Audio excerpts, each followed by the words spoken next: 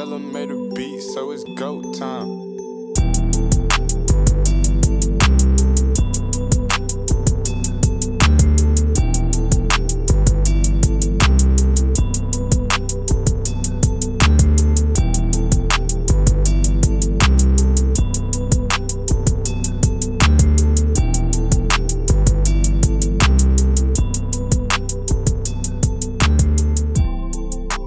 Welcome back to another edition of the Core 4 podcast. This is a podcast under SB Nation's Grizzly Bear Blues podcast network. You can find us on Spotify, Apple Podcasts, Google Podcasts, Stitcher, Megaphone, or wherever you listen to your podcast.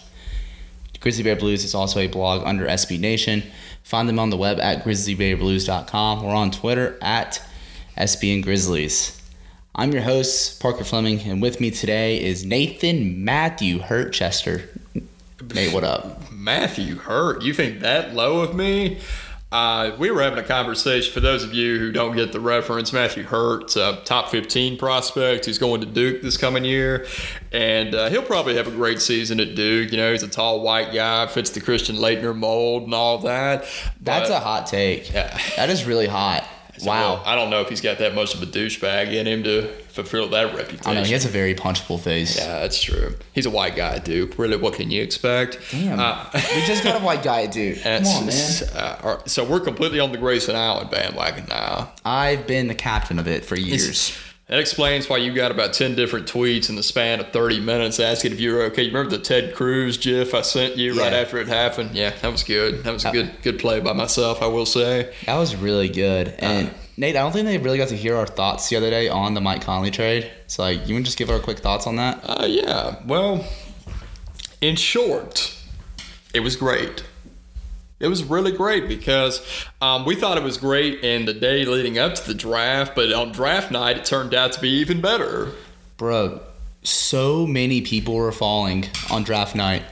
I was sitting there with Brandon Abraham and Connor Dunning, and then one of their friends, Christian Lewis. We were just sitting there like, okay, with this pick, we're either getting Brandon Clark, Nasir Little, or Bol Bol.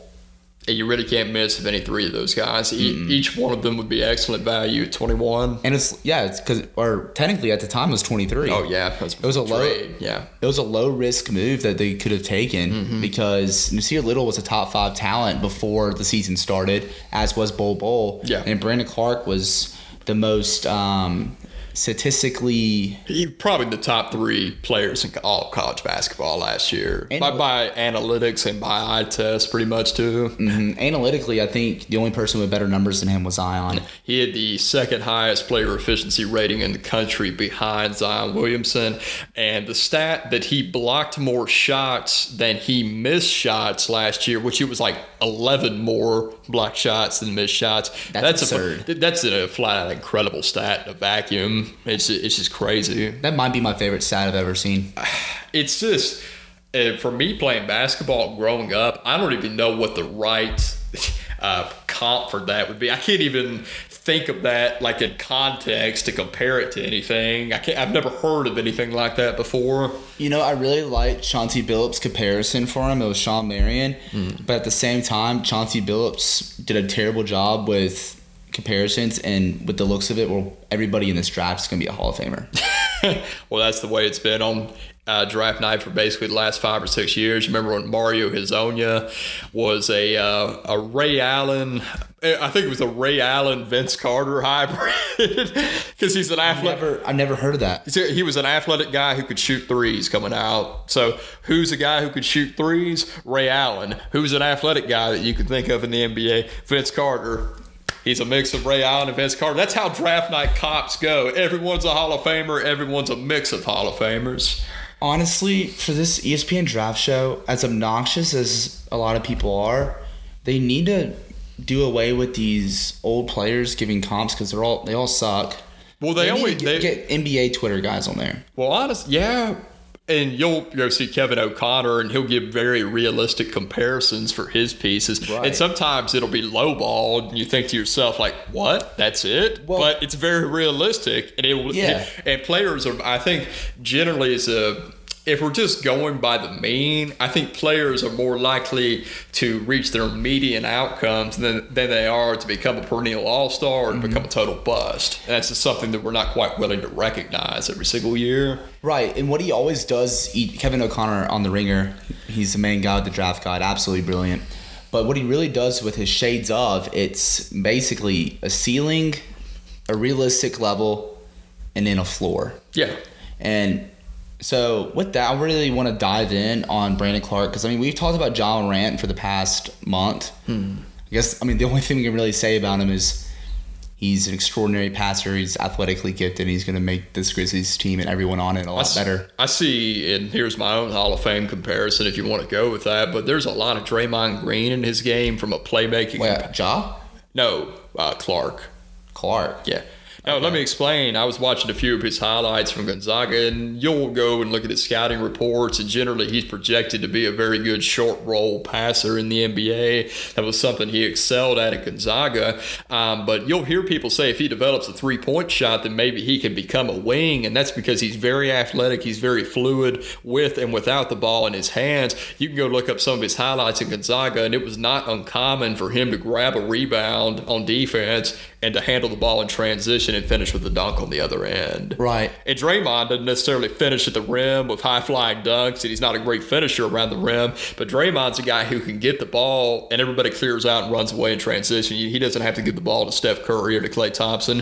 He can just bring the ball up the court and make plays for other people. It's one of the things he excels at. And I think that's something Clarke could excel at, too, in the NBA. Now, will he become the versatile, do-it-all, every tool in the toolkit type of defender that Draymond is? Probably not. He could. He could. That's He's already his peak ceiling. He's already an excellent perimeter defender, and I mean, Draymond can't even block shots like Clarke can. Draymond was not as good of a defender coming out of Michigan State that Clarke is right now. Was it Draymond's defensive ability, or was it Izzo's system? I think even in his first year in Golden State, when he's coming off the bench, I think he was a good defender, but I don't think he was quite at Clarke's level, and he was certainly nowhere near where he is now. Right. I know a lot of people have given Clarke the comparison to Pascal Siakam. Mm-hmm. I like that a lot. One way I saw the comparison just very vividly was in Clarke's spin move. It's that quick spin move and quick bounce off the spin like Siakam. And the thing about Siakam, you could see in the NBA Finals, is it's his go-to move, and frankly, it's about his only move in the low post, and he knew it was coming, and he's so good at using his broad shoulders, at using his size to create space when he uses the drop step, when he goes to his spin move in the post. Draymond, whoever, just couldn't stop it. He was just able to go to it at will. Right. Mm-hmm.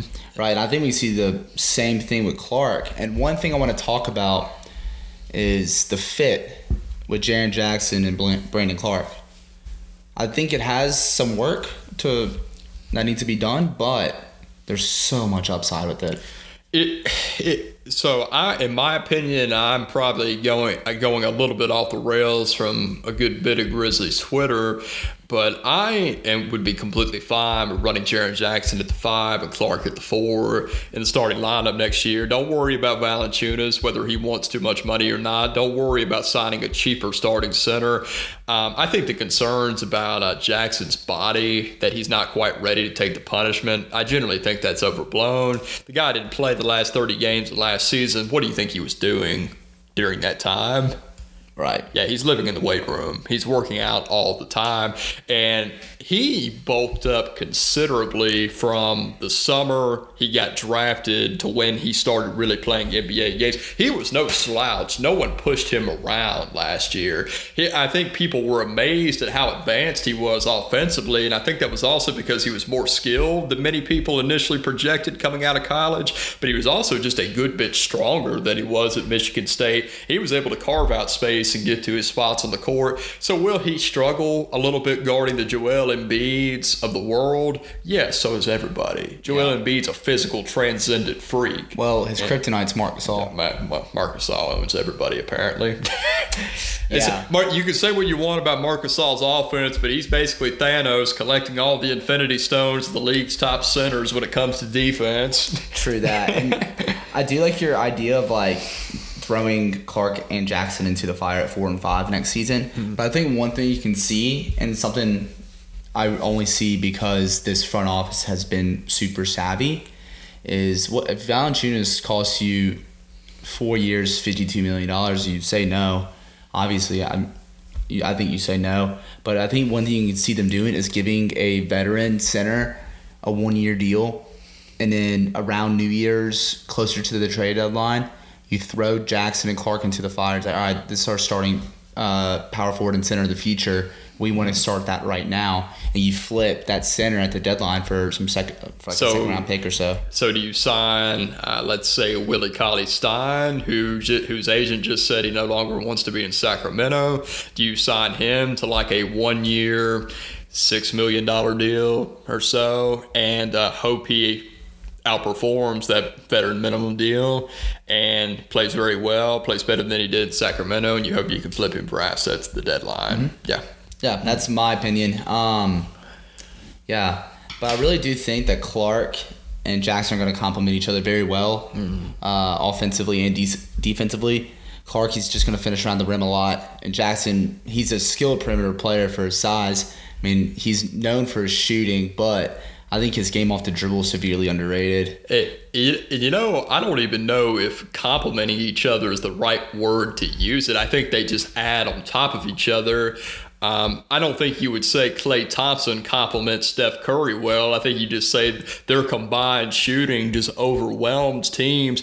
Brandon Clark is a rim protector. Jaren Jackson is an excellent rim protector. They both can switch into pick and rolls. They can both guard the perimeter well. There will be no weaknesses defensively from the front court. You're not going to have to ask Brandon Clark to defend the Joel Embiids, Andre Drummonds, and the extremely physical centers of the world, because that's the one type of player that he can't guard right now. And those are the kinds of players that I think Jaren, starting this year, will be able to guard, especially with all the time that he's probably spent in the weight room since the midpoint of last season.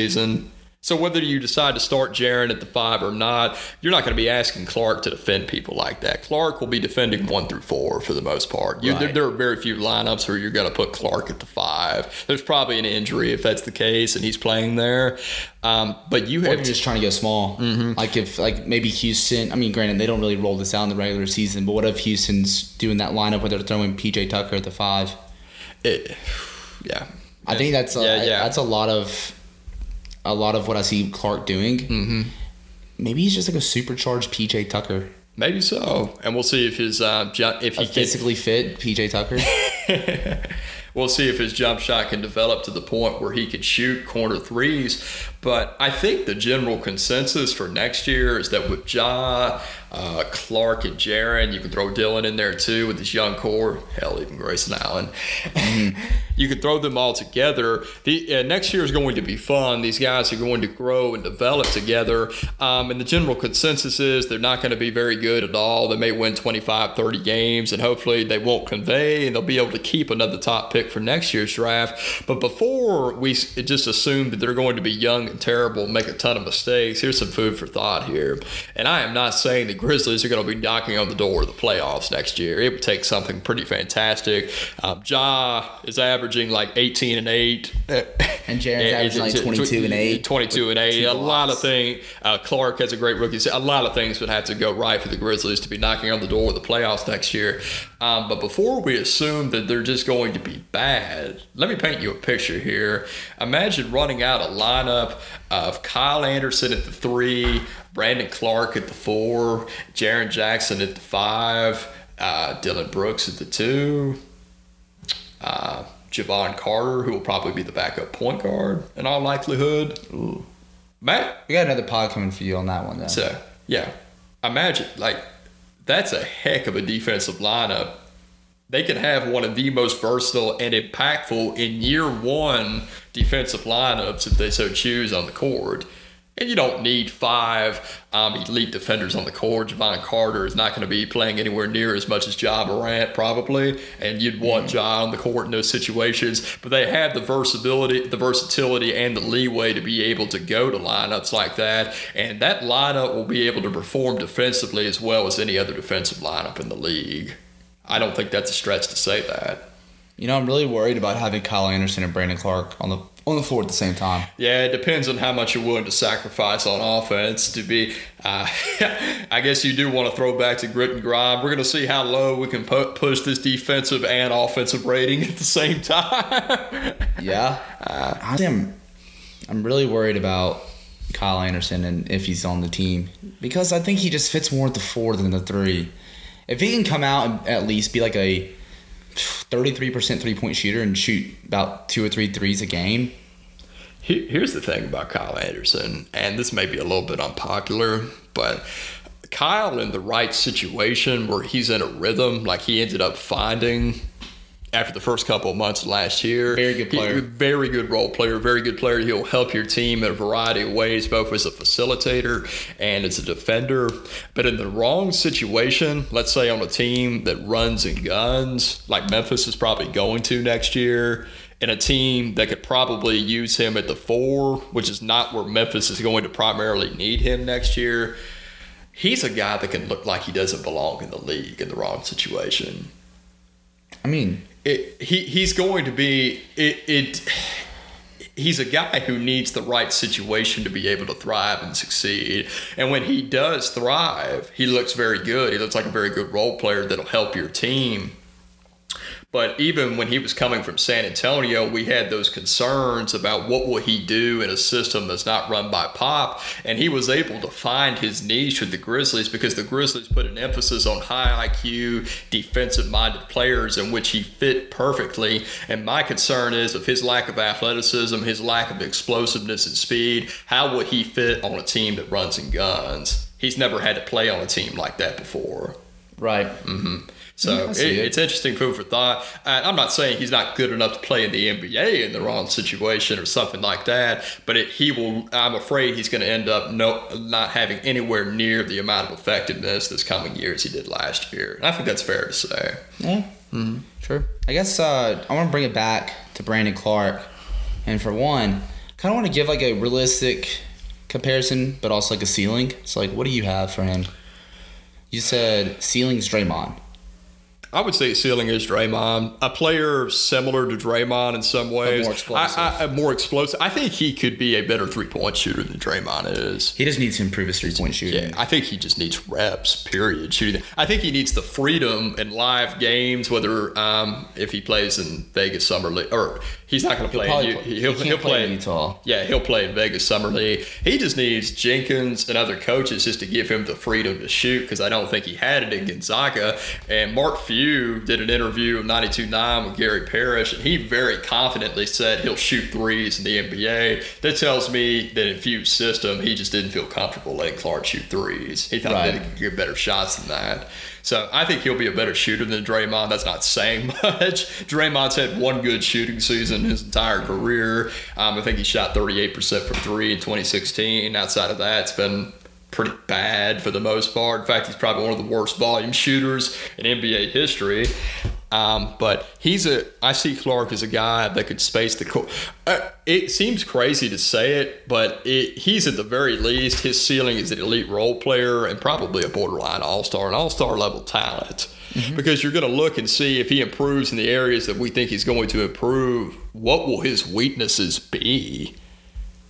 Virtually none. Virtually none. He will not bring any sort of negative to your team when he's on the court if his shooting improves. If he gets like 30, all he needs to be is like a 35% shooter. Yeah. Yeah, and like make one a game, make 80 a season. Right. Yeah. And like you said with his reps, I'm looking here, he only shot 24 total threes in his 3-year college career. Anthony Davis is shooting about 35% from 3 on a good amount of volume of attempts, and he never took anything at Kentucky. Right. So, I mean, I think it's like if he can get a 3-point shot, he's an excellent mid-range shooter. I have a quirky comp for him. What? Kyle Kuzma that can play defense. I like that. Right? Because they have like that similar spin move I was talking about. Both super bouncy, can get to the rim, very efficient finishers around the rim. And also like both at the 4. So like, I like that a lot. Kuzma will probably always be a better shot creator than him. Oh yeah, I think he'd be a better shot creator. But I mean, I guess similar size. Is Kyle Kuzma that can play defense? Is that just Pascal Siakam? Probably a better shooter than Siakam. Yeah. Not by much. Because Siakam could also create his own shot. Yeah, I think Kuzma can create his own shot too, and I think Kuzma may technically be the better shooter, but I also think Kuzma takes a higher volume of attempts than Siakam. It'd be interesting to see, let's say, if Kawhi Leonard leaves the Clippers this summer, what Siakam would do more of a heavy offensive role next season.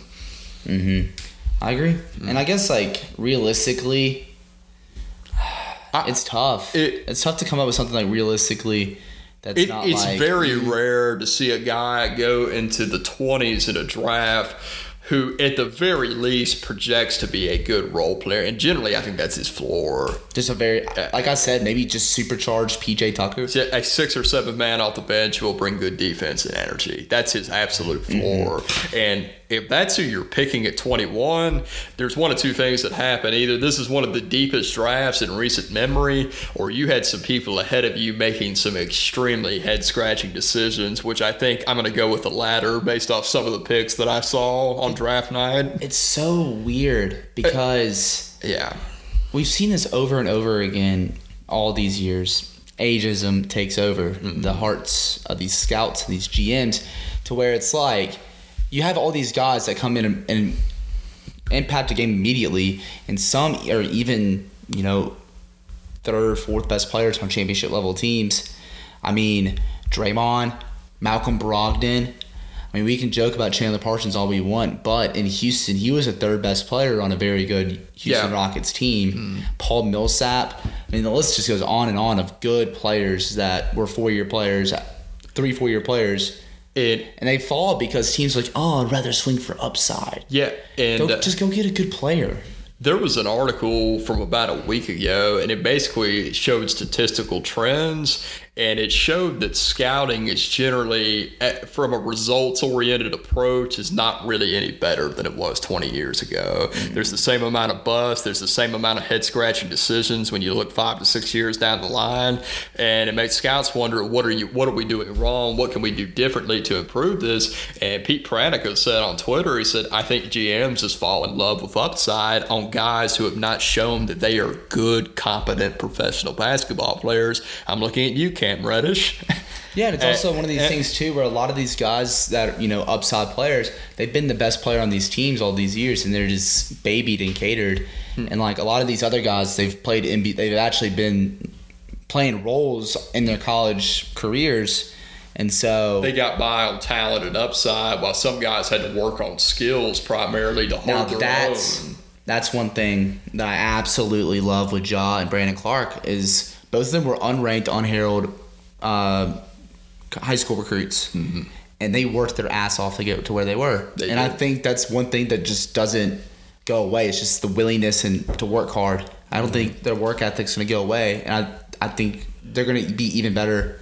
Like, I think Brandon Clark can get a jumper. I think John Morant can get a jumper as well. John Morant will also get in the weight room. John Morant's got a jumper. And that's it. As long as we're talking about scouts, but let me go ahead and tell you something. I've been watching some extensive Morant film for the last 2 weeks. Let me tell you, all the concerns about his shooting are massively overblown. Am I saying he's going to be a great shooter from day one? Probably not. But go back and watch some of his highlights from Florida State, and go watch his highlights that are not the 5-minute mixtape, dunk on you, and one mixtape style videos. Go watch him perform actual skill plays in the pick and roll. He could pull up from basically anywhere. Against Florida State, now even though Murray State ended up losing to a far superior team by 30, Ja had 5 3-pointers in the first half of that game, and 4 of them were off the dribble from NBA range in the pick and roll.